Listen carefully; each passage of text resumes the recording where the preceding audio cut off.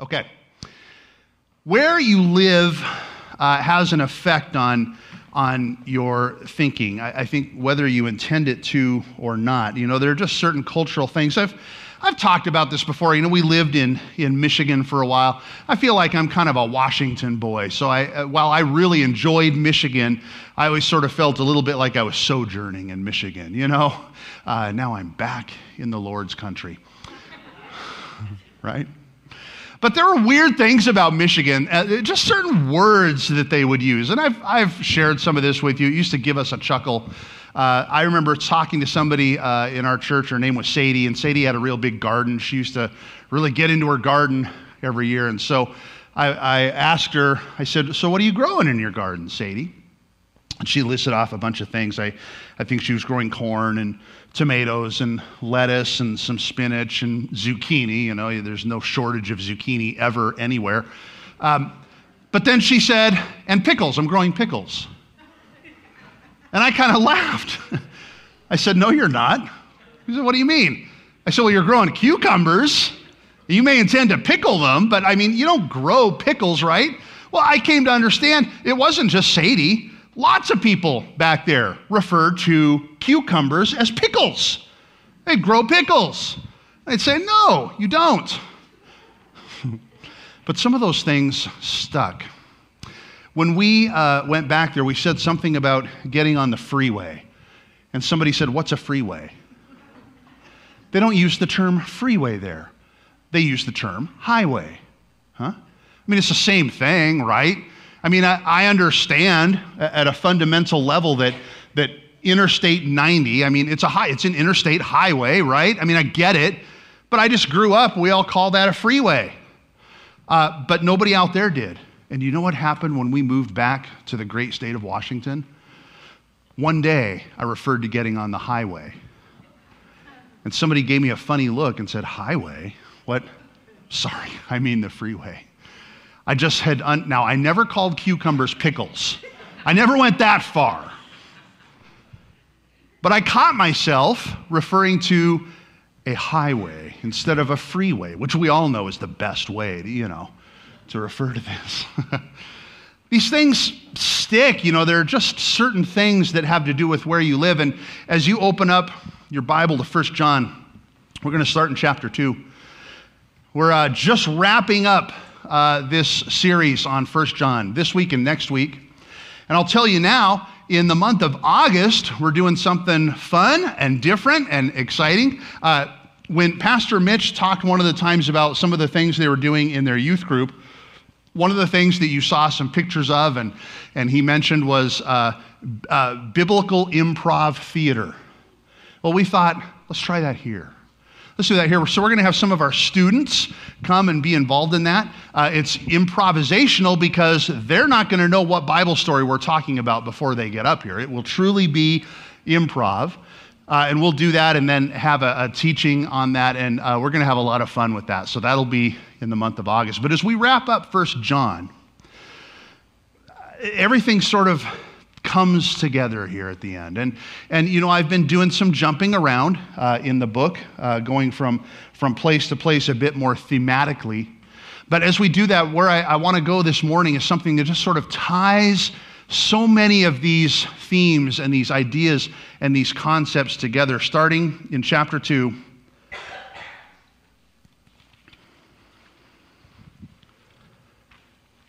And I'm going to go to verse 26. And some of this we've read. In fact, I mentioned last week. We're going to come back to this verse. Verse 26 of chapter 2 says, "I write these things to you about those who are trying to deceive you." We'll stop right there. Remember last week we talked about discernment. We talked about who Jesus Christ is and who you confess Jesus Christ was. That great confession that the Apostle Peter made on that occasion. But there's this understanding that anyone who doesn't confess that Jesus is the Christ, they're not telling you the truth, is the bottom line. You need to have discernment about some of these teachers, and it seemed like false teachers were really rampant in their culture and in their community. And so John says, here's a real quick test. Who do they say Jesus is? And it's in that context, of course, as we read last week, I write these things to you about those who are trying to deceive you. But the anointing that you receive from him abides in you. And you have no need that anyone should teach you. But as his anointing teaches you about everything, and is true, and is no lie, just as it has taught you, abide in him. Abide in him, John says. Live in him. That is, in Jesus. And again, we read this in passing last week, but what we're going to find as we sort of go back and pick up some of these threads is you see this theme kind of throughout this letter, sort of tying together all of this stuff. And John says, abide in him. And now, little children, verse 28, abide in him so that when he appears, we may have confidence and not shrink from him in shame at his coming. I mean, let's just pause there. Part of our understanding for the return of the Lord Jesus Christ is A, that it's happening. Hallelujah. We are looking forward to and awaiting the return, the return of Jesus Christ. And it's First Thessalonians talks about him catching us up in the air, those of us who are still alive. Raising first those who have died in Jesus Christ and raising them with their resurrected bodies, but then catching us who are alive up to meet them in the air, and so we shall be with the Lord forever. Hallelujah. We look forward to that it is happening. But part of our understanding is that is imminent. See, for the Old Testament saints, for a very long period of time, and even as the New Testament opens, there's this sort of prophetic timeline that had been laid out. It was like a clock was running. There were certain things that were going to happen that had been prophesied, and people could have looked for those markers and those signposts. And then God called this guy named Saul on the road to Damascus. We know him most often as Paul, but there's no instance in the Bible where it says that Saul's name was changed to Paul necessarily. Paul's just kind of a Greek/Roman rendering of Saul. Saul was his Hebrew name. He was a Jewish guy, but he became known as he traveled around the Gentile world as Paul because it just made sense, right? But he calls Paul and says, I'm going to do something different now. I am going to send you to the Gentiles, where heretofore my special covenant has been with the nation of Israel. And other people could certainly be saved through the nation of Israel, but it sort of meant adopting Israel, becoming an Israelite and adopting all of those things. And now suddenly God says, Lord Jesus Christ says, Paul, I'm going to send you straight to the Gentiles. And I'm doing something different here. And in this new, different age, and Paul writes in Ephesians, he says, this was unprophesied before, this sort of period. Which is to say, we don't really know when it's going to end either. That is to say, it's imminent. Its ending is imminent. Imminent means it could happen at any time. There's no other thing that needs to happen in order for Jesus Christ to come and rapture us. And so this is sort of what John is alluding to. He is saying, make sure that you're abiding in him because we don't, I'm paraphrasing strongly here, you understand, but we don't know when he's going to come back. It could be right now, or it could be another 2,000 years. I don't know. None of us knows. Only God the Father knows. When Jesus' disciples said, when are you coming back? Jesus sort of said, well, it's none of your business. Just go about your work, We don't know. And because we don't know, and because it's imminent, and because it could happen at any time, there is this sense of abide in him because you don't want to be embarrassed when he comes back. I remember as a kid, I don't remember who specifically taught me, but I remember this sort of teaching, this admonition. Would you want to be doing a thing, fill in the blank, whatever you do in your life? And we're all really well behaved on Sunday, but then sometimes it's Thursday night, or whatever it might be. Would you want Jesus to return right then while you were doing that thing? Isn't that a great question? I mean, it's a question that can kind of maybe scare you and make you nervous a little, but that's sort of the point here. That's kind of what John is driving at. He's saying, abide in him so that you won't have any need to be ashamed when he comes back. What if he comes back right now?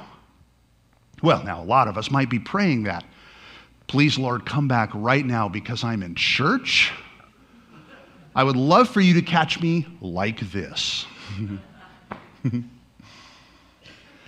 But what about that Thursday night?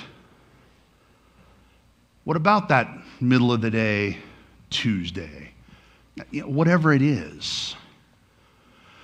What about when you're sitting at your computer browsing whatever you're browsing? Or when you're looking at your phone? Or when you're interacting with someone in a way that's less than gracious? Whatever it might be. John says, abide in him. Live in him so that you have no reason to be ashamed. Again, verse 28, when he appears, we may have confidence and not shrink from him in shame at his coming. Is this a salvation issue? Is Jesus Christ going to return and catch you doing something and saying, oh, that's it, you're done? Say no. That should have been a faster response than that. Absolutely not. Because on what is your salvation predicated? Jesus Christ. Only Jesus Christ. His person, his work, his activity. That's where your salvation lies. Nonetheless, can you just imagine? I love this term in my translation, the ESV, this shrink from him and be ashamed. You know what that's like? You get a very visual picture of shrinking from somebody. Oh, right? You can have confidence no matter when he comes if you're abiding in him. Verse 29, if you know that he is righteous, you may be sure that everyone who practices righteousness has been born of him. Next chapter, chapter 3. In verse 4, and we've looked at this before, everyone who makes a practice of sinning also practices lawlessness. Sin is lawlessness. You know that he appeared in order to take away sins, and in him there is no sin. Again, we addressed this before, this idea of those who are in Jesus, you don't go on sinning. And John has said, you can't say you have no sin. That makes you a liar. We're not saying you're sinless completely. But again, here in this context, verse 6, no one who abides in him keeps on sinning. And no one who keeps on sinning has either seen him or known him. There's the issue there. Keeps on sinning. Just continues in it. But you catch that reference there again to abiding in him. You see how this is now tying all of these things together. It's been there the whole time. Maybe we didn't really notice it. But there it is. Later on in that chapter, very end of chapter 3. And in this context, he's talking about loving one another. Verse 23, this is his commandment, that we believe in the name of his Son, Jesus Christ, and we love one another just as he has commanded us. Verse 24, whoever keeps his commandments abides in God, and God in him. And by this we know that he abides in us, by the Spirit whom he has given us. He sort of ties those two ideas together, that of obedience and righteousness and following commands, but noting that one of the commands is to love one another in this context of love. And he says that those who abide in Jesus, this is going to be one of those signs. Chapter 4, verse 13. By this we know that we abide in him, and he in us, because he has given us of his Spirit. And we have seen and testify that the Father has sent his Son to be the Savior of the world. And whoever confesses that Jesus is the Son of God, God abides in him, and he in God. This passage we just looked at about confessing who Jesus is, but again, you see this idea of there of abiding with. This strong sense of living with. You know what it means to maybe share somebody's home. I mean, and I don't want to soft sell this idea of what abiding is, but it's where you sort of take up residence. The concept of abiding is more than just the place that you sleep, you know. If the only connection I have to a place is, well, that's where I go to crash at night. I mean, it might as well be a hotel room, you know. That's not really abiding. Abiding is when we share dinner together. Abiding is when we sit around together, we talk together. Abiding is when we sit out in the backyard together and laugh and make s'mores, you know. There's a burn ban, I think, in effect, though. Don't make s'mores right now. We've been making them in our microwave. Because you got to have your s'mores. It's part of a family, you know. I saw a story recently. It was a picture of a woman in bed with a dog cuddled up next to her. And she just had this real amused look on her face, like, you know, get a load of the dog, you know. Because the thing is, she didn't own a dog. They found out later this dog lived some 2 miles away. I don't know what, you know, the dog was out roaming around and just found her house, she and her husband's house, and decided, this looks good. And they woke up and there was a dog sleeping between them, you know, curled up in their bed, happy as a clam. It was great. But I mean, we understand that didn't mean just immediately that dog abided there, lived there. In fact, what they did was, after laughing about it, they went out on social media and said, whose dog is this? I mean, we found a dog, and that's how they know it lived 2 miles away. Just because a dog laid down there didn't mean it abided there. And just because we show up to church on a Sunday doesn't necessarily mean we're abiding in Jesus Christ, right? I love that you're here. I don't want to, you know, minimize or trivialize this. I've said many times, this is great. This is good. This is, in fact, essential. There's a reason that the Bible says, don't forsake this.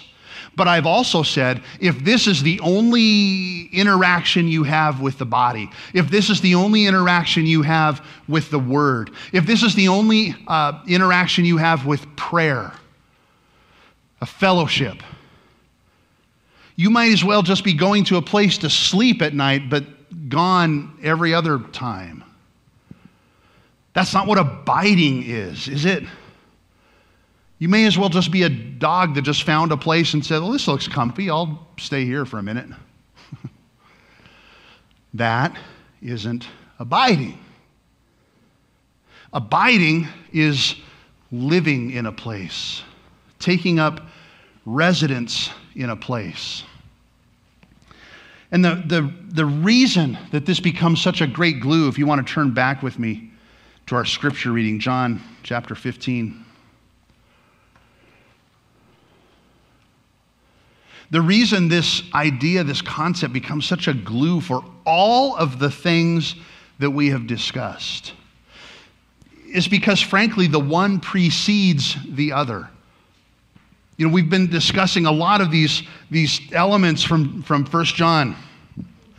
You can't walk in darkness and say that you know God. That's a lie.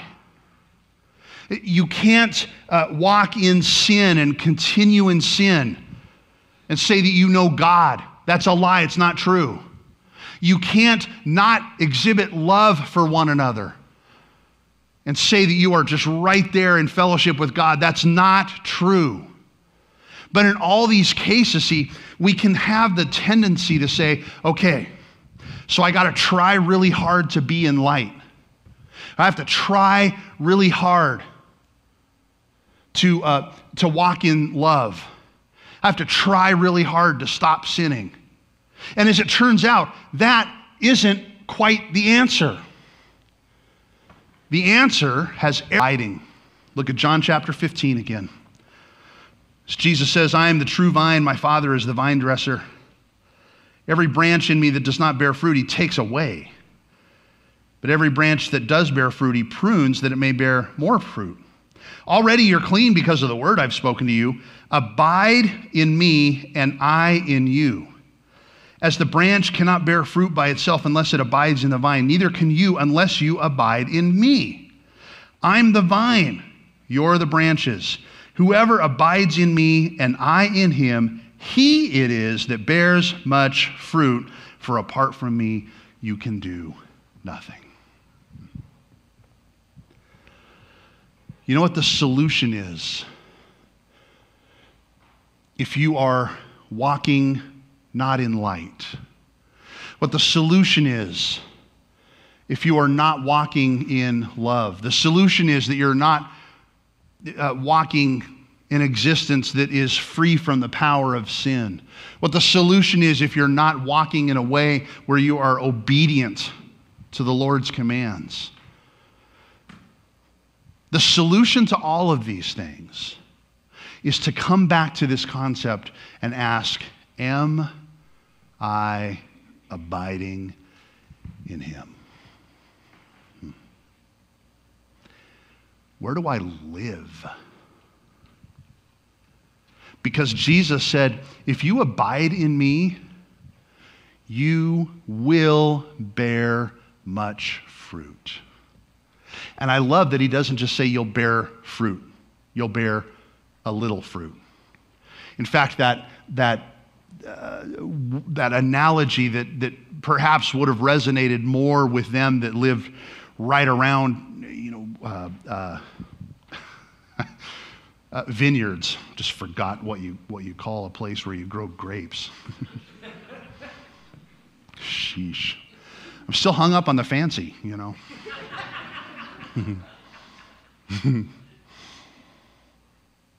But we're somewhat accustomed with this. And he says, in fact, if there's a branch that's not bearing a lot of fruit, the vine dresser prunes it. If someone comes along and they understand how to prune, that is not me. I'm not a great pruner. Somebody just asked me the other night, we've got these rangy old apple trees in our yard. And Pastor Mitch and Amber were over, and Amber said, well, what would you need to do to get these trees to produce better? Because they're just like wild, and the apples on them aren't very good. And I said, honestly, I don't know. I think it needs to be pruned somehow, but I'm not really the guy to do it. But, there are people who do know that, who are experts. A vine dresser. What a title, vine dresser. But the vine dresser comes along and can see, I see what needs to happen here. This little branch sprig needs to come off. Some of you who are really good at pruning rose bushes, maybe, you kind of understand, you learn to see, if I cut this right here, then the rest of this will produce really beautiful flowers. But if I don't, it's. And so he says, not just that abiding in him will cause some fruit. He says it'll cause you to bear much fruit. Isn't that beautiful? We talk about the fruit of the Spirit. We talk about the fruit of all of these things that we've been looking at in this letter of 1 John. And he says it's really about abiding in me, which is why John in this letter talks about it. He may even have been recalling this very conversation that he recorded in his gospel. I mean, it wouldn't be unimaginable, would it? If as John is writing in this letter that how important abiding in Jesus was, if he was recounting this teaching in the Gospel of John, where Jesus says, you need to abide in me. I'm the true vine, and your branches. And what you need to do is stay on me. Live here. Be attached to me. Receive your nourishment from me, your water and your food. That you get all of that from me. And when that happens, you will bear fruit, and not just fruit, much fruit, abundant fruit. Hallelujah. And so, what does that mean? That's great. All we need to do is abide in him. Well, what does that mean? I've suggested, for instance, that just showing up here on a Sunday probably isn't going to completely get the job done. It's good, but that alone, in and of itself, probably won't get the job done. So is the answer to show up here Monday through Saturday too? Just come and... Well, I'm not suggesting that's the answer either. And we look forward, I told you about biblical improv theater in August, but later on, down the road in fall, we do have a sermon series planned on spiritual disciplines. I say it like that because that sounds so, honestly, it sounds really dry, doesn't it? Spiritual disciplines. But those activities of life that we're called to pursue, and all of that is going to answer in a lot more depth, I think, this question: what does it mean to abide in Jesus? Well, I think there are a number of ways that we can do that. But if you go back to 1 John, I want to call out one thing in particular. 1 John chapter 2, back in chapter 2 now. Verse 24. It says this: let what you heard from the beginning abide in you. Isn't that interesting? There's that word abide again. Let what you heard from the beginning abide in you. If what you heard from the beginning abides in you, then you too will abide in the Son and in the Father. And this is the promise that he made to us: eternal life. This is what John wants to come back to, especially in a culture, in an area where there was so much false teaching, where there was so much untrue, potential confusion. And John just says, this stuff that you've heard from the beginning, this gospel teaching, we church leaders and apostles, we've come through your city and we've laid it out for you. We've spent time teaching you that word, that gospel, this scripture. Let it abide in you. And when you let that abide in you, you will abide in him. Now, we're going to suggest there are other things that, along with being in the word, that being in prayer is good. That being in fellowship with other believers is good. That there are so many of these practices.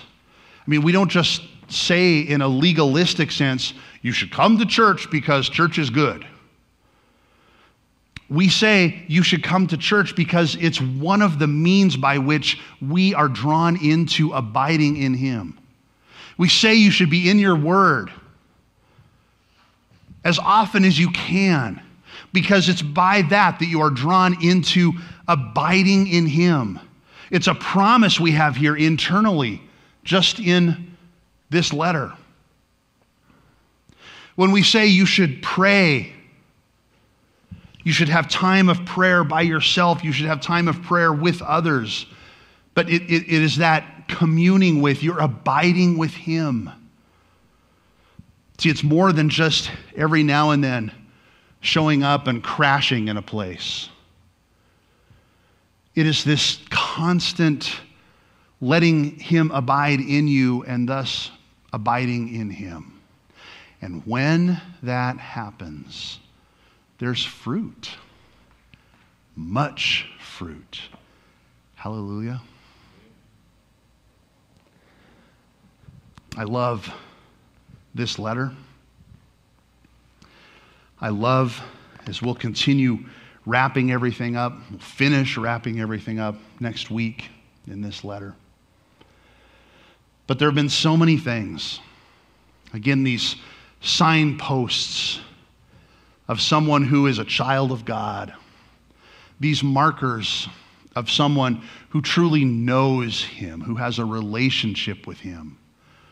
Walking in light, not walking in darkness, not walking a life that is dominated by sin, walking in love, walking in obedience, in all of these ways. But this beautiful tie, this glue that holds it all together, is this fundamental question: are you abiding in Him?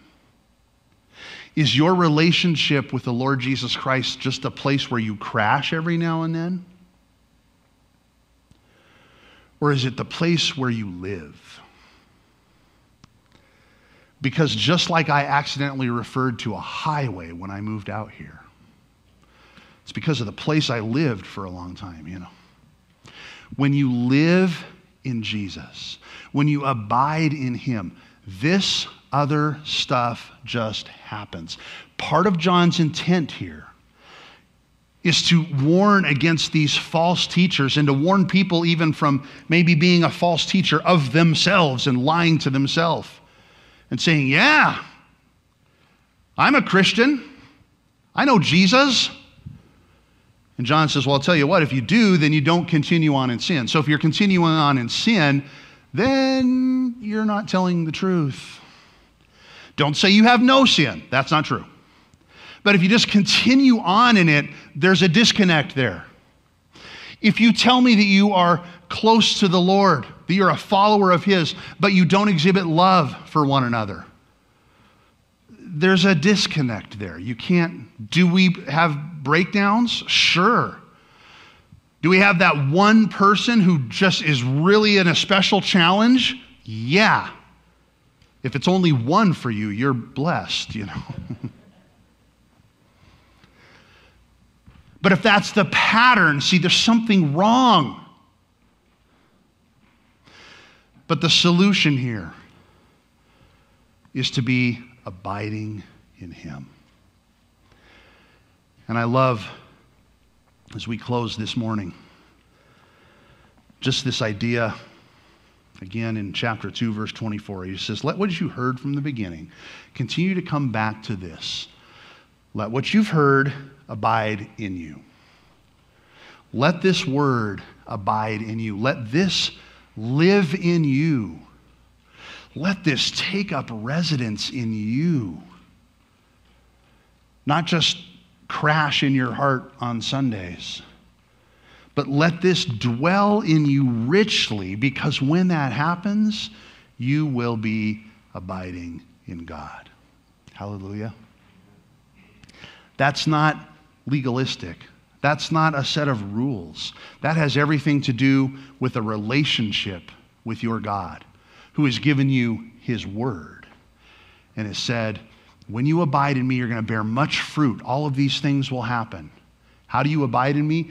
Well, in one sense, you let this abide in you. Where do you live? Not just where do you crash, like a dog who found a comfy bed. Where do you live? Where do you abide? Because that will have all sorts of effect on the fruit or lack of fruit that you produce. Where do you abide?